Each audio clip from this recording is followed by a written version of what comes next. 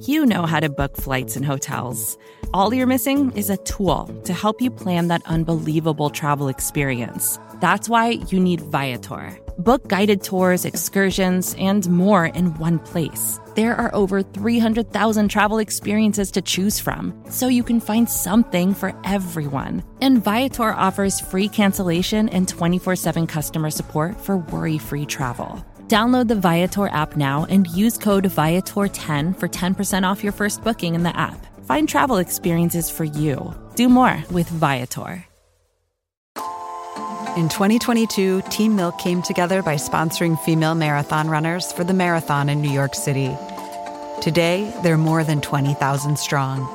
In 2024, Team Milk is making an even bigger commitment to female runners and launching the only women's marathon in the U.S. designed for and by women.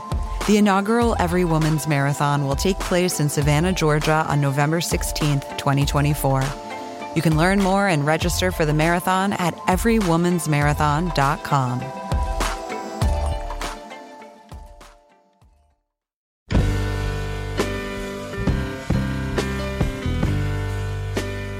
Hello and welcome to the Longform Podcast. I'm Evan Ratliff, one of the co-hosts of the podcast, bringing you today a special reissue of an interview that I did in 2014 with Jon Mooallem. Regular listeners of the podcast will know that in addition to co-hosting this with Max and Aaron, I'm also the editor-in-chief of the Atavist magazine, and we have a book out. That book is called Love and Ruin. It's a print book. It's our first print collection, and one of the authors in that collection is Jon Mooallem. He talks about the story in that collection, American Hippopotamus, at some length in this interview. And in that book, we also have stories by other authors who have been on this podcast, including Leslie Jamison, James Verini, who wrote the title story, which won a National Magazine Award, Love and Ruin. We also have Matt Scher. We have Adam Higginbotham, and a bunch of other writers that I think you'll really like. If you like this podcast, I think you will like Love and Ruin. Please go out and buy it. If you buy it, your money goes towards supporting these very writers who write these stories that you love. And I should add that there's an introduction by Susan Orlean, who has also been on this podcast. So everything about this podcast is encapsulated in Love and Ruin, the Atavist magazine print collection that's out now. So please go buy it. And in the meantime, here's Jon Mooallem in our interview from January 2014, talking about American Hippopotamus and many other things.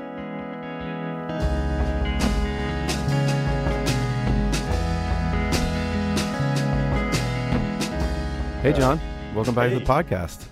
Thanks, Evan. I think you're only the second repeat guest. Who is the first? Josh Behrman. Oh, no, you're the third. Behrman, Janet Reitman has been on twice. And it's only happened when a person was on before and then they had a big story come out that we wanted to talk about, get into the specifics of. And in your case, we're doubly going to get into the specifics of it because it's an Atavist story. And last time we talked, you hadn't written this Atavist story, and your book wasn't out. You were like in the middle of writing Wild Yeah, I was Ones. still writing at that point. I hadn't even turned it in, I think. I was like the fourth or fifth guest, and I felt like the podcast wasn't really established as like a safe place to share. Oh yeah. So maybe I was more I don't know, maybe I was more guarded. I think I was definitely very self-effacing. I remember getting a lot of comments about that, so I'll try to be more cocky. Yeah, I mean, so that's not you. You weren't being you. No, I'll just let it rip this time. Well, let's talk. I think we should talk first about American Hippopotamus, which is the story that we just put on the Atavist, because I think there's a way to talk about it without it being too weird for listeners. I mean, it's a little unusual because obviously we published the story, you wrote the story, so in some ways it could seem a little bit like a commercial for the story, but also maybe it's a rare opportunity to talk about editor-writer relationship in an intimate way from two people who had just worked in that capacity. I think so. Also because I thought you played a pretty significant role as the editor in this story. That's in terms of shaping it from the beginning. That's not always the case. That's true. Yeah. So now I'm going to let you attempt to encapsulate what American Hippopotamus is a story about. Okay. American Hippopotamus is the story of a brief window around 1910 when hippopotamus ranching in America was almost a thing. It was the dawn of this, what was going to be a new era of hippopotamus ranching in Louisiana and across the Gulf Coast to solve a meat crisis. There was a big shortage of meat in 1910, and it was a food crisis and a potential famine, but it was also kind of an existential crisis in the sense that America felt itself battering up against this kind of Malthusian barrier that it had never encountered before. Now, the frontier was closed, and there was a sense that, this could be it. We just couldn't keep growing as fast as we had been. And I guess the surprise of the piece is that this partnership forwarding hippopotamus ranching as an idea, and the idea got pretty far. To the highest levels of government. Yeah, the U.S. Congress had a hearing about this, the House of Representatives, and it was basically the work of three people, a congressman from Louisiana, and then two spies, essentially, two freelance soldiers of fortune, freelance adventurers and spies who very recently had been sworn enemies assigned to kill one another. And so the story is a sort of epic story of espionage and hippopotamuses, and a kind of double biography of these two men. And I genuinely don't know how you came across this story. Where did you find it? Right. So, good question.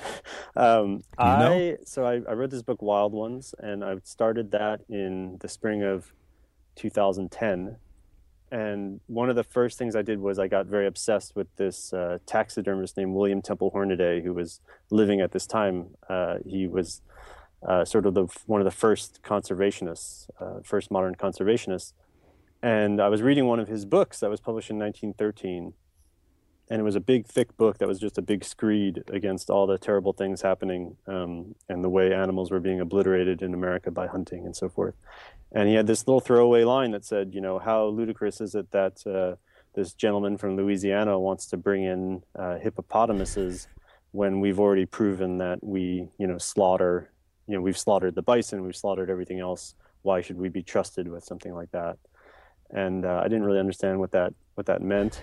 And I started kind of poking around, and very quickly I found this transcript of this hearing in 1910 before the House Agriculture Committee. Congressman Robert Broussard, a Louisiana congressman who had put up this idea. And this transcript was amazing. It was amazing in that you had a very dignified group of people talking about this ridiculous sounding idea with complete earnestness. And as you read the transcript, it actually started to make quite a lot of sense. I found myself being really won over by the testimonies that day. And so I just sort of kept this transcript, saved on my desktop and thought, that's a pretty special document. And it was months later that it occurred to me to just even Google the names of the expert witnesses. There were three witnesses, and two primary witnesses giving testimony that day. And, as soon as I did that, just within a matter of seconds, these two names, Frederick Russell Burnham and Fritz Duquesne, I was just kind of bowled over by the fact that they had been sworn enemies, that they had this long history of fighting against one another in wars. Fritz Duquesne still makes me, I've read that name thousands of times now, and it's still funny to me. Fritz Duquesne, it's just a ridiculous name for an international man of mystery.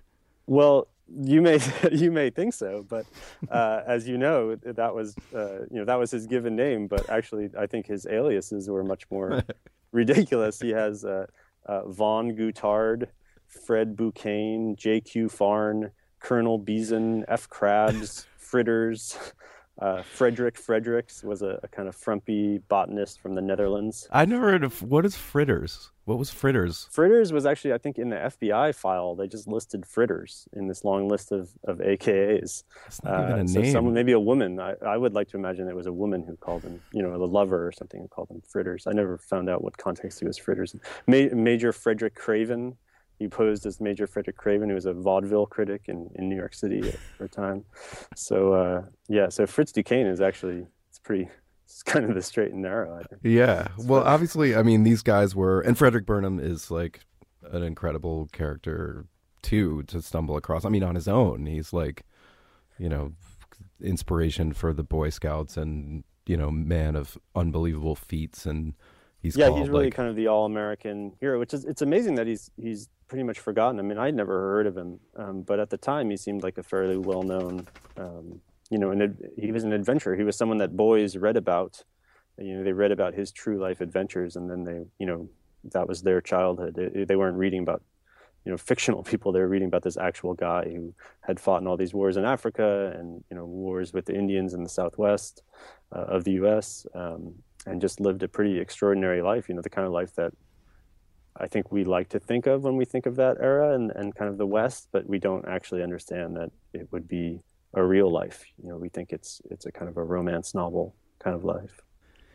Yeah, I mean, both of these guys are I mean, they feel a little bit like they're out of fiction. They're the kind of people that it's hard to see existing today. This sort of like international adventurers sort of insert themselves in all of these, you know, Zelig-like into all of these wars and political situations and weird scams and other things. And there are people, con artists, and there are heroes, but today you wouldn't have this kind of like breadth of life, it feels like. Right. I mean, I think that was what was so astounding to me. I mean, so after I figured out who these two guys were, at least a little bit, I mean, just like literally, you know, from just Googling their names and finding different things. Then I at the time, I guess this was almost the fall of 2010. And so at the time there was going to be a pop-up magazine, the here in San Francisco, which you Evan help edit, and Doug McGray started here. It's like a live event of people telling stories and showing work and stuff. And so I thought, well, I should talk about this hippo story. And I spent a little while just trying to, you know, pin down, like, how did these two guys who, you know, they just, you know, less than a decade earlier had been in the Boer War in South Africa fighting against each other. Burnham had just kind of up and left to help the British, and Duquesne was a Boer, which are these descendants of the Dutch in South Africa. And so they were fighting against each other. They had this whole history of being enemies. You know, how did they wind up as two expert witnesses for this hippo hearing? And to be honest, I couldn't really figure it out. And so I just got up at Pop-Up and kind of wrote a little something that set this whole thing up, but didn't really have any answers. It was probably like 600 words or 800 words. Yeah, a little bit more, I think, but not by a whole lot. And it basically just, you know, I just threw up my hands and said, I have no idea how this happened, or, you know, was this some kind of scam by Duquesne? Was he trying to, you know, just get America to import a bunch of hippos to laugh at us? You know, what was his motive? I couldn't understand any of it. And then since then, just kind of chipping away at archives, and, you know, letters back and forth between all these people in various places, kind of slowly pieced it together finally. I mean, somewhat. I mean, there's still a lot I don't know, I guess, but enough to write a story about it. And just to get into a little bit into the, like, reporting, I guess, quote unquote reporting, because it's really, you know, it's a research. It's not like there's anyone alive for the most part, or their descendants. Right. So how did you approach that, like digging this stuff up, the archival work? Like, had you done that stuff before, going into the Stanford archives and all that sort of thing? I mean, I'd done a little bit of it. You know, even a lot of the stories I've done for the Times Magazine have had history in them, but, you know, mostly that it's been history that historians have already pieced together and written about. I mean, almost exclusively. I have been in archives before, but it's never been. I've never gone in with sort of out any context without.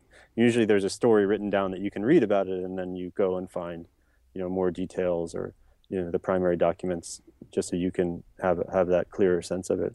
But this was a situation where I just really had no idea what was going on, which was really daunting. I mean, I like poking around in archives. I think it's really fun, but after a certain point, you know, so basically just the mechanics of it. I mean, there's Frederick Burnham's papers are at Stanford and Yale, the congressman's papers are in Louisiana, and then Duquesne left no paper trail really.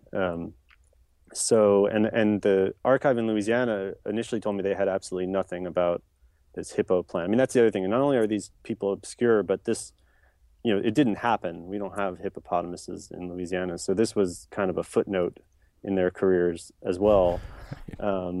And so initially the Louisiana archivist he didn't even think there was anything like this in the papers. There was no subject file for it in the archives. And then about a year later, I came back to him once I had a few more kind of names that were involved. And I said, are there any letters from so-and-so? And then they eventually found a big file of letters from the New Food Supply Society, which was essentially a lobbying group that these three guys started, the two spies and Congressman Broussard, to forward the hippo agenda. And then suddenly I had the New Food Supply Society archives. But even then, this kind of work, I left with such admiration for historians, because I would spend a week reading through 300 pages of letters and other documents or something, carefully taking notes on each one and coding them so I could search for them later. And then after 2 or 3 days of that, I would sort of zoom out and realize, okay, I can pull about 3 important sentences. All of this, all of this work has given me information that I can distill into like 2 or 3 sentences. So it wasn't going so well. And I guess it was, back to this sort of editorial relationship. At one point I called you up and I said, I've just been working on this. So I just don't actually know if there's a story here, because I don't know what is the story to tell. And we kind of figured it out. Do you remember, you said something to me? I remember there was a moment where you said something to me and then suddenly everything clicked and I just kind of like spit back an outline at you. But no chance you remember what that brilliant thing that you said was, or that conversation even. There's no chance of that. Well, I do remember that conversation. I'll look back in the archives of our correspondence. Yeah, it's not. Yeah, code it and everything, and we'll get a couple sentences out of it for the podcast. No, what I remember is, and this is it was a kind of a rare opportunity, because mostly we would assign a story.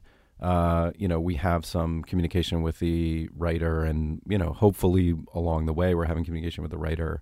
But a lot of times someone just sort of like throws a draft at you, and you kind of go from there. I think it's, at least in our case, it's a little more rare to actually have like someone who has everything in front of them and says, okay, like, how are we going to structure this? What kind of story do we have? And I remember the problem being that you basically have 2 characters who intersect in this very dramatic way. They're supposed to kill each other, and then they go apart, and then they intersect again around bringing hippopotamuses to the United States, and then they go apart, and they sort of face off in different ways for the rest of their lives, but not directly. And it was a question of sort of like, is that a structure? Like, is there a way to sort of like pull things together and then pull them apart, as opposed to have some sort of like more natural arc where they're like aiming to come together and then they finally do, or something like that? That's right. Yeah. And I think what you said to me, actually, I think the gist of that conversation was, I was so locked basically onto the hearing, because that was, that was what I did at Pop-Up. I basically described the hearing and then stepped back and said, who were these people? And I think it was after talking to you that I realized, well, this was really a story about Burnham. This was a story with a much larger scope. So it was sort of a story about Burnham and his life and what led him to the hearing. And then at the hearing, you would meet Duquesne. And then after that, you would sort of follow Duquesne. After the hearing, as World War I starts, and Duquesne basically becomes a saboteur for the Germans, and then eventually a Nazi spy during World War II, and that the hearing was, just sort of Act 2 in this larger story, and that in some ways that took a lot of the pressure off to figure out, really dig down into the details of how these characters had come together and what their motivations were. I mean, I did get a lot of that, but yeah, the story wasn't the hearing. The hearing was, in a way, the kind of climax of a much bigger story. Yeah, it was the hearing was almost like a hinge in the middle between like the story of Burnham's life, which was more interesting before the hearing, and the story of Duquesne's life, which was more interesting in some ways after the hearing, although his whole life is quite insane.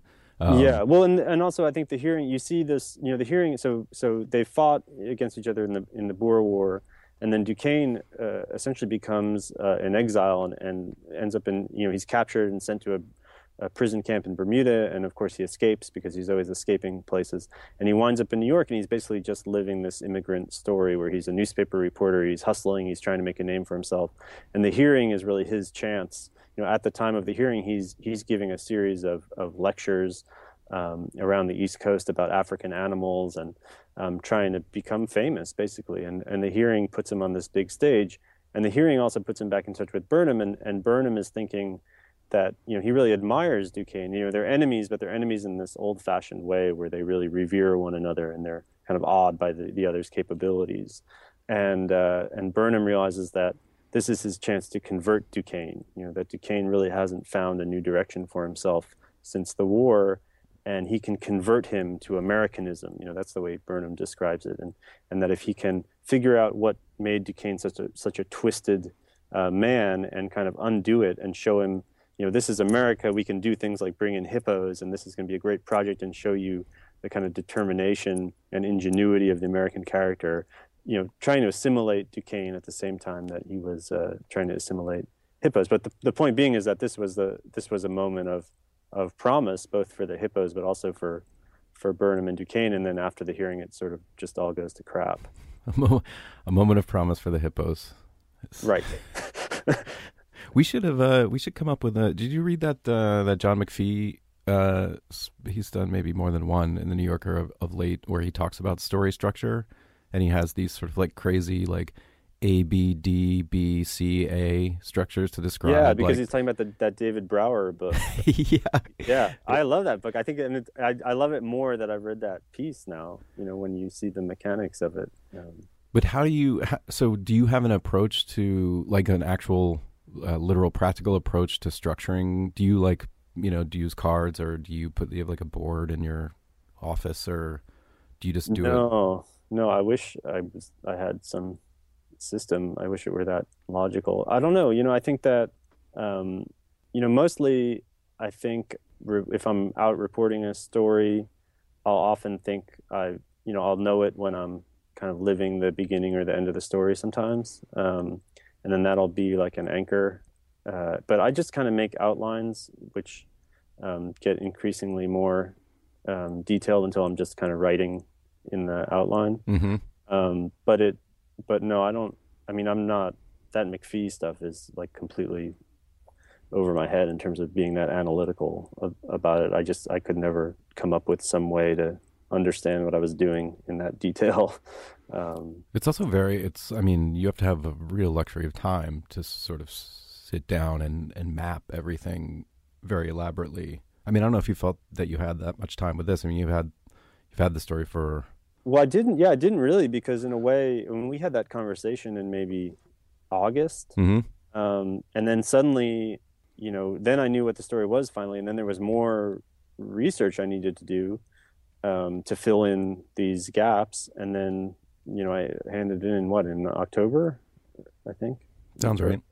Yeah, so I actually wrote this pretty fast. It was like a lot of floundering around for like years, and then suddenly just kind of clicked, and then trying to pile up everything else I needed. The toughest part, for me at least, is always knowing what's not important. And so once once you have the structure, it's really easy to just throw stuff out and dismiss things. And actually, so much of what I was trying to gather during those years of poking in archives on and off. I mean, I was obviously doing lots of other things too, but so much of what I was after turned out not to be as important as I thought it was. And so after we spoke, then I had to go out and find all this other stuff that I had sort of ignored, like, Burnham's time in Africa before the hearing, in his young adulthood, hadn't really seemed that interesting or important to me. And then suddenly it was incredibly important, because it's when he sees the animals that he now wants to import into America. It's when he has a daughter who starves during a siege, which I think affects his how serious he sees this meat shortage in America when he comes back. It really that's the place where his character is created. And I hadn't really looked at any of that stuff beforehand. Well, did you ever think about including this in Wild Ones? Yeah, I really wanted to, only because it was just so unbelievable. But yeah, someone asked me this the other day, and I just, there was no way. I said, it would have had to have been just the really long footnote, because it didn't open into any of the themes of the book. It was just kind of really good yarn. And I think that as I was writing it for you, there's definitely a lot of kind of bigger picture things that happen about the condition of the country then, and how optimistic or cynical people were then as opposed to, in more recent times. But none of that really had anything to do with what I was doing in the book. So, I suppose I could have mentioned it or something offhandedly, but I kind of just kept it in my pocket. What about a full book? I mean, I think we ended up at 21,000 words, 21,500 maybe, something like that. I mean, both of these characters are rich enough to make a full book. Did you consider going that way or talk to your agent? Yeah, I never really talked to him about it. I did consider it. But, I guess, I didn't really know if there was enough research to do a full book that would be really interesting, as opposed to just, a biography of them. I mean, a biography of them would obviously be really interesting, but sort of framed around this meat thing, I wasn't sure how much you could go away from that and, without just kind of treading water. Yeah. And, if there had been, 3 times as much correspondence with them, or if they had gotten further with the hippo thing, and there were other stories to tell about that project, maybe. But I kind of feel like this was the right length for a story about this. Although I will say too that I remember at one point talking to Chris Collin, another Atavist author, about this story and saying, well, maybe it should be a book. And I started telling him about, so while I was in the Stanford archives, I guess I just was name dropping Chris Collin. I don't think he actually really contributed to this realization at all, but Chris Collin, great writer. Anyway, so while I was in the Stanford archives, I found, how would I even explain this? Okay, so Fritz Duquesne, there was a biography of Fritz Duquesne written about 15 years ago by this guy in LA named Art Ronnie. And Art Ronnie told me that as a boy, he had found a book about Fritz Duquesne at a garage sale written in 1932 by a guy named Clement Wood. And he had found this book and just became so enthralled by this character, Fritz Duquesne, much like young boys became enthralled by Fred Burnham, I would later learn, and just was obsessed with this guy, Fritz Duquesne. I mean, most of that book, it turns out, was not true. It was a very romanticized account of Duquesne's life. But from that time, he knew that he wanted to write a book about Fritz Duquesne, and he spent decades. He was a newspaper reporter. He worked in Hollywood doing something, I don't remember what. He was just assembling information about Fritz Duquesne. He has a whole basement full of stuff. And it was like this lifelong quest to write about Fritz Duquesne. And it was really moving listening to him talk about it. And then when I was at the archives in Stanford, at Burnham's archives, there was a book about Burnham, which was a historical novel called King of Scouts. And it was a novel based on his life, but obviously a lot of liberties had been taken. And this guy who wrote this book had like 5 pseudonyms himself. And his papers were at Stanford as well. And I never found another thing that this guy published. Peter Van Wyck, I think, was the name he published the book under. And Peter Craigmo, I think, was his real name. And he had spent like 25, 30 years writing this book about Burnham. It had gone through different iterations. At first, it was a biography. Then it was totally fiction. It just morphed. And he had gone to South Africa several times. And you could see in his papers the obsession that he had with this guy. Like it became a diary of his life. It was like 1983. He gets his first computer, and now he can type up all the notes that he'd been taking longhand and organize them. And, just like all of like the last 30 years were spooling across this guy's quest to write this book. And, he had sent it to agents. He had sent it to different friends to edit it. And I was just like, man, this is crazy that there's these, each one of these guys had this complete obsessive, chronicler of their life. So in any case, this is all a long way to explain that I had thought that if I did do a book, and it turned out that it wasn't really enough, maybe I could somehow pivot to also talk about these 2 authors, that somehow there might have been some kind of resonance. I don't know if there is, so maybe I've just wasted 10 minutes explaining it. Then it would get into your own like you spent 10 years and finally you're finishing this exactly, book. Trying It's to like do both of ruined them. your life. Right. Well, I've just spent 15 minutes talking about it, so that's my. I apologize. That's a quality of this story, though, that there's really not any way to get into it without sort of like providing a more elaborate version. It's very, very difficult to encapsulate any portion of it on its own, besides just saying, like, once people tried to bring hippos to the United States. Yeah, I really didn't work. I mean, as I said to you, I didn't really know how we were going to talk about this, and I actually suggested that someone else ask me the questions because I felt like it's so easy to gloss over just the obvious parts of the story because these two men's lives were so extraordinary and go to all these different places. I mean, you read about World War I, you read about World War II, you read about colonial wars in Africa. It sort of all comes out of this story. That must make it sound like a really unwieldy story. But I was sort of surprised by how rich the whole thing was just from having found that one transcript. Well, now we got it out, and now we get into the part where we try to sell copies of it, which is it's the burden that the Atavist bears as a digital publisher who asks people to pay for stuff. But you're also coming off of spending a lot of time being out, selling Wild Ones, and I want to talk about that a little bit, partly because you took a kind of a unique approach to it, and I'm sort of curious about how that whole experience felt afterwards. So you can give the brief on it, or I can, but basically you kind of went on tour, but also with the band. Yeah. So, right. So while I was writing Wild Ones, I was talking to a friend of mine named Chris Funk, who's he had just started this band called Black Prairie he's also in the Decemberists. And so it's a few folks from the Decemberists, a few other people. And we had talked about somehow collaborating where, maybe they could write like a soundtrack to the book, even though we didn't quite know what that meant.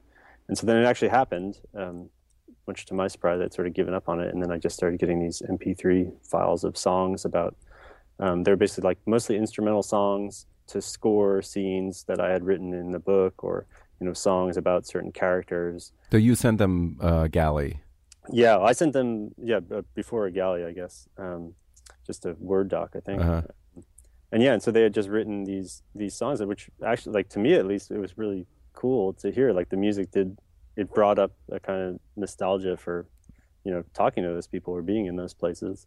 And so when the book came out, they put out a record of these songs. And when the book and the record came out together in May, and so we decided to put together a show. Initially, we did it for a pop-up magazine thing here in San Francisco. Did like a Wild Ones show with stories about animals, and then we did our thing. So it was about a half-hour performance where I was sort of telling a series of linked stories from the book while Black Prairie orchestrated them behind me, and then would occasionally kind of rise up and play a song or play ambient music. So it was almost the way a radio story would work, with a music playing under the storyteller.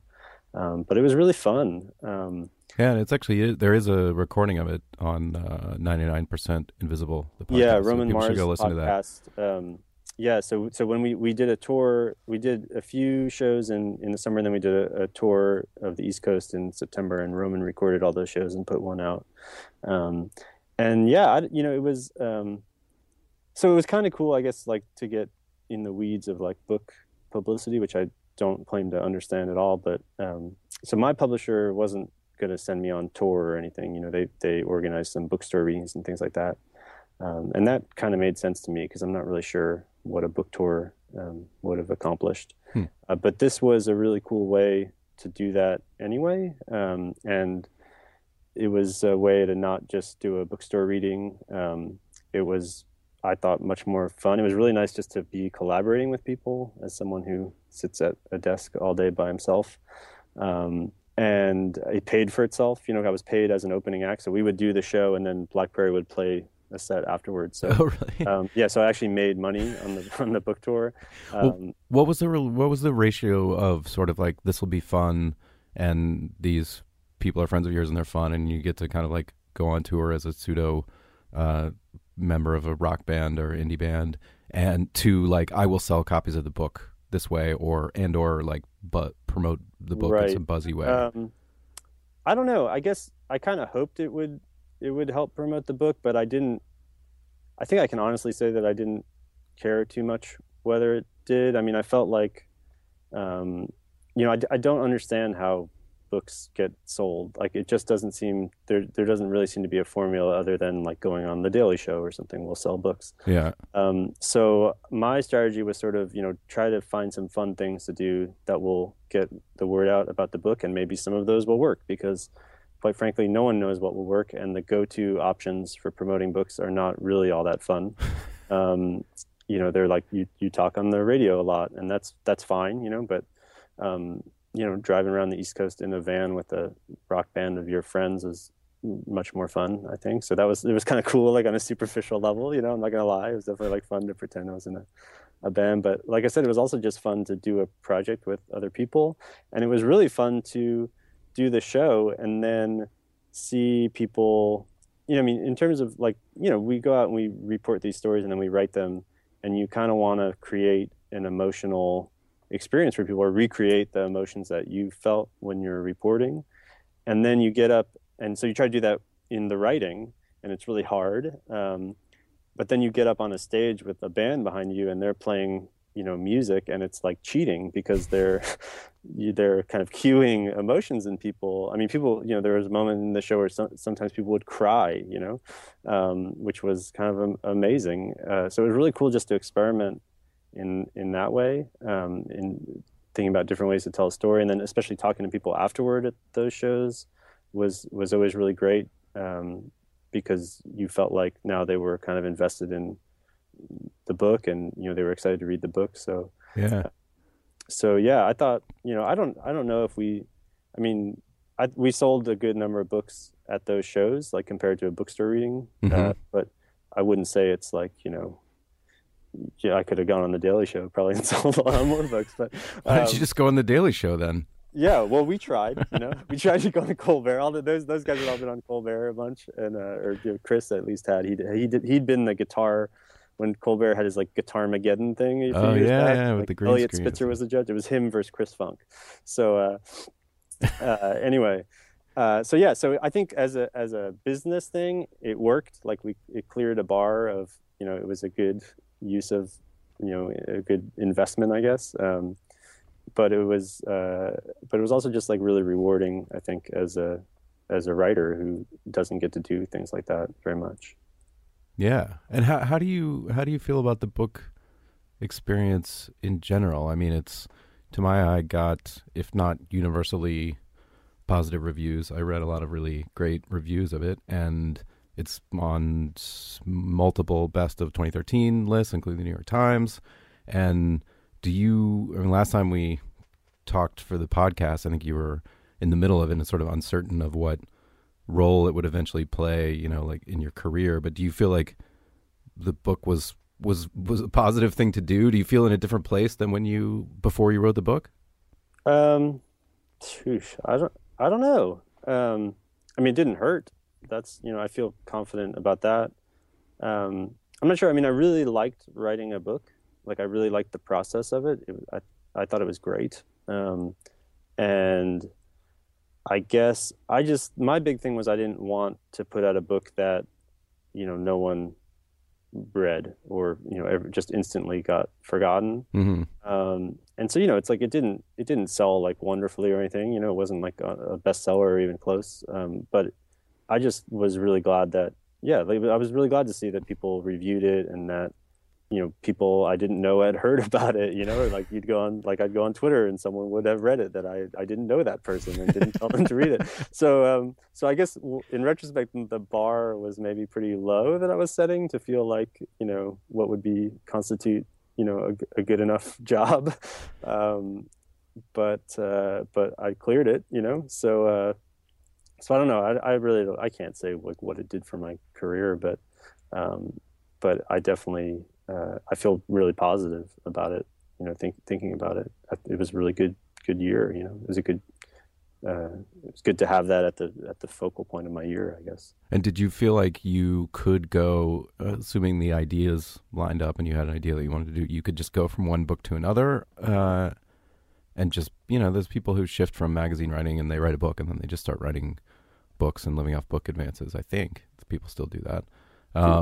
Maybe, I don't know. Maybe they don't. So could I do that in the sense of like, is a publisher receptive to me doing that, or could I do that for my own constitution? I meant more for your own constitution. Like, did you kind of think, you know what, I want to get back to doing something that feels a little more bite-sized and I can cover a wider range of subjects, and that a year and a half is a long time to be in something? I don't know. I think, well, I mean, I don't have an idea for another book right now. I think if I did, I would pursue it. But it was a really big relief to get to write about other things, this year and do other magazine stories. So yeah, I would like to continue to do both. But I definitely, I mean, I guess sometimes people are surprised that anyone who writes a book wants to write another book, that or at least right away, that you would say that right away, as opposed to needing some kind of buffer where you say you're never going to do it again. Mm-hmm. But no, I would do it again right now if I found the right thing to do. But right now you're doing Times Magazine pieces, and there were two really fun ones this year. One was, well, fun is maybe not correct for the monk seals piece, but there was one about monk seals being killed in Hawaii, and then there was this recent one about crazy ants that I feel like people, I'm just going to say, from someone who's talked to you about the crazy ant story, that the wider public seemed to like that story a lot more than you. People love that story. Yeah, I was. I guess I was a little surprised. I don't know.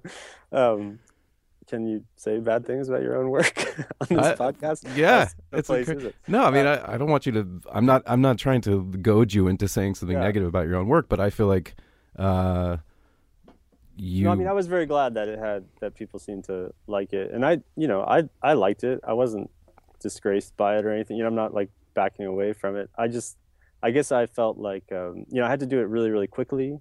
So wait, so it was about right, an infestation of ants in the United States, in Texas. Well, infestation is a pretty tame word. I mean, sorry, like a humongous swarm of ants, like covering large parts of Texas. It's terrifying. It's a terrifying read. It really is terrifying. Yeah. These ants have for about 10 years have been advancing through Texas, and they don't bite, or they bite, but it doesn't itch or cause much discomfort. But there are just so many of them that they create almost these solid masses of ants that will pour out of people's air conditioning ducts and get into electronics and cars or computers and just fry them. And it is like a horror film in a weird way. So I think what happened was I just had to do the story really quickly, and I didn't feel like I was doing it as carefully as I would have liked, maybe, and so I didn't let myself feel good about it in a weird way. But I definitely felt like I was given a really good story to tell. So it's not, I'm really glad that people responded to it well, but I don't know. I guess I didn't get the feeling of like when I turned it in or when it got published that like, oh, this is going to be, really great story. I guess I was just feeling a little sheepish about it. How did you get started writing about animals in the first place? Because when early in your first stories were not, I mean, they had a little science tinge to them, some of them, but you sort of like hit on a run of animal related stories, including the book, including the American Hippopotamus, now maybe at the tail end of that makes it almost seem like you're a general interest writer who actually has a beat of some sort. How did that start?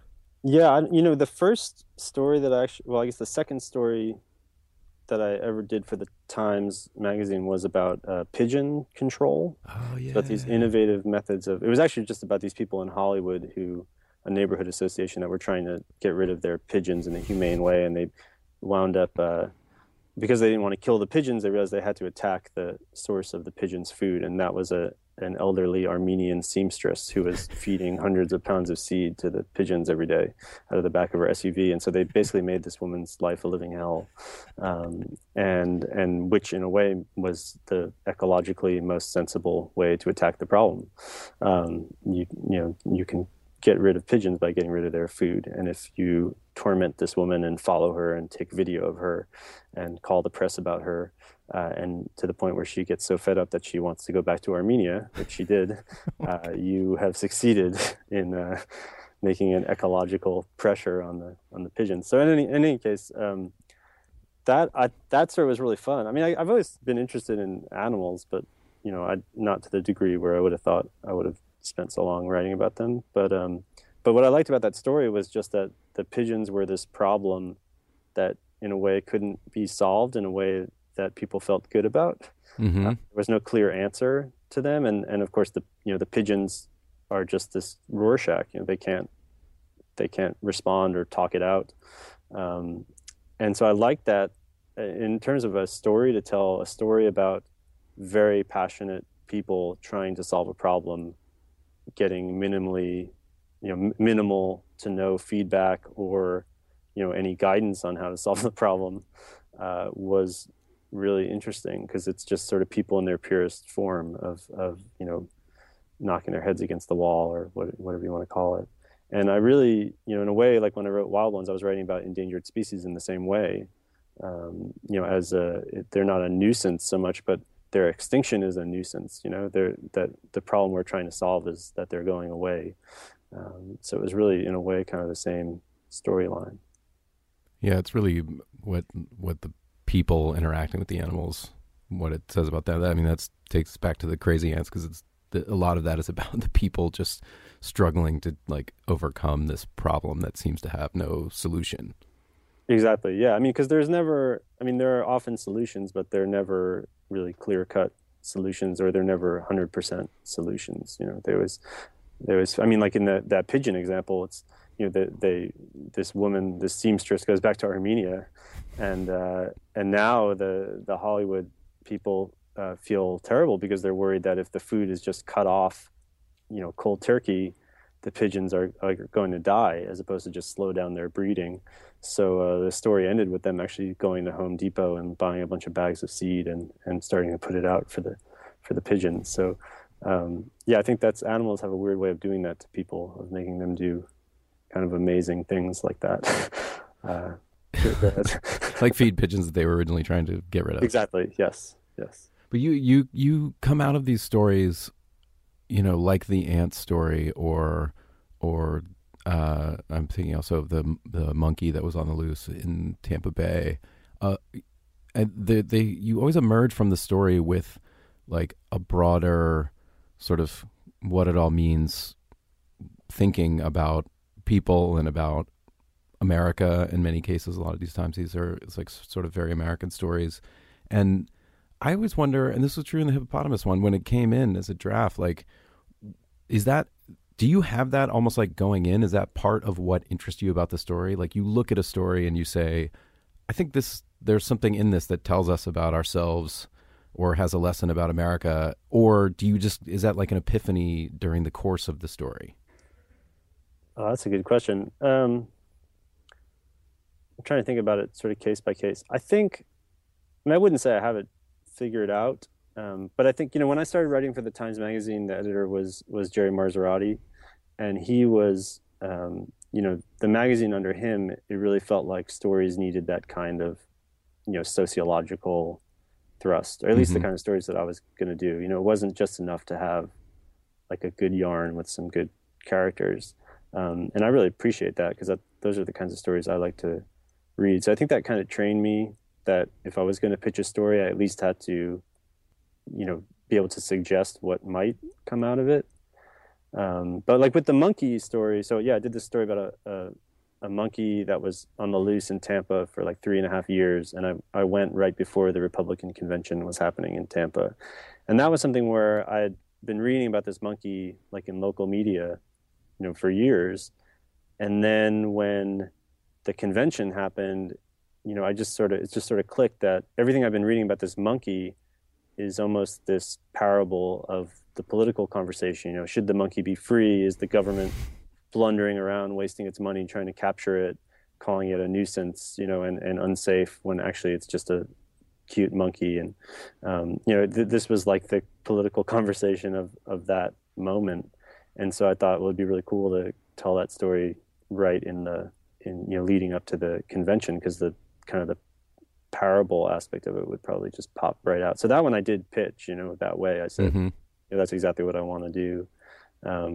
So I don't know. I don't feel like every story I do necessarily gets to that kind of point, but I think sometimes I have a sense that they could.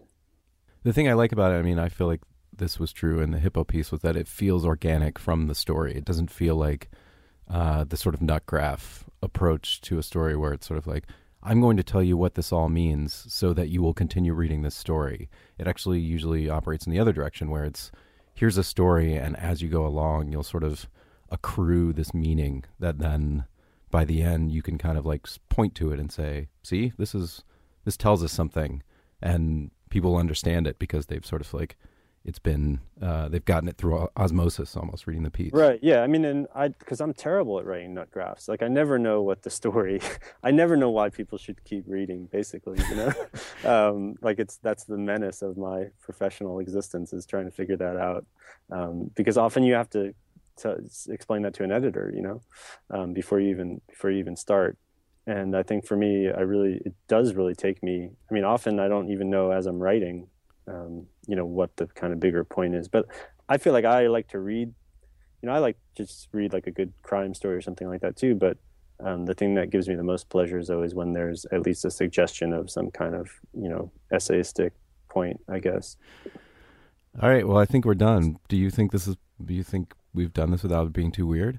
I have absolutely no idea. Wow. I think everything I do is weird. So, yes. Good. Well, that's what Twitter's for. People. Did we explain the Hippo thing at all? Like, I feel like I have no idea what people are going to think about that story. I feel like he's spent a while explaining. If we can't explain it in that amount of time, like it's essentially unexplainable. All right, good. It may be essentially unexplainable, I guess. I don't know. That's the worst way. I was about to say, everyone go out and buy American Hippopotamus so you can know more about it. Because I can't explain it. Well, then it's explainable. It was explainable in the context of the story that you can purchase. Well, I'm a writer. I wrote it all down. I'm not a talker. We should have done this whole thing to music. Exactly, yeah. All right, John. All right, Evan. Thanks for doing it. Thank you for doing it. Talk to you later. Bye. Thanks for listening to the Longform Podcast, both this one and previous ones in 2013 and before. I'm Evan Ratliff from The Atavist. Thanks a lot to John Mooallem, my good friend, for coming on and talking about his story and his book, Wild Ones, which you should check out. The story is called American Hippopotamus. You can find it at atavist.com. Thanks to my co-hosts, Max Linsky and Aaron Lammer, and to our editor, Lauren Kirchner. We'll see you next week.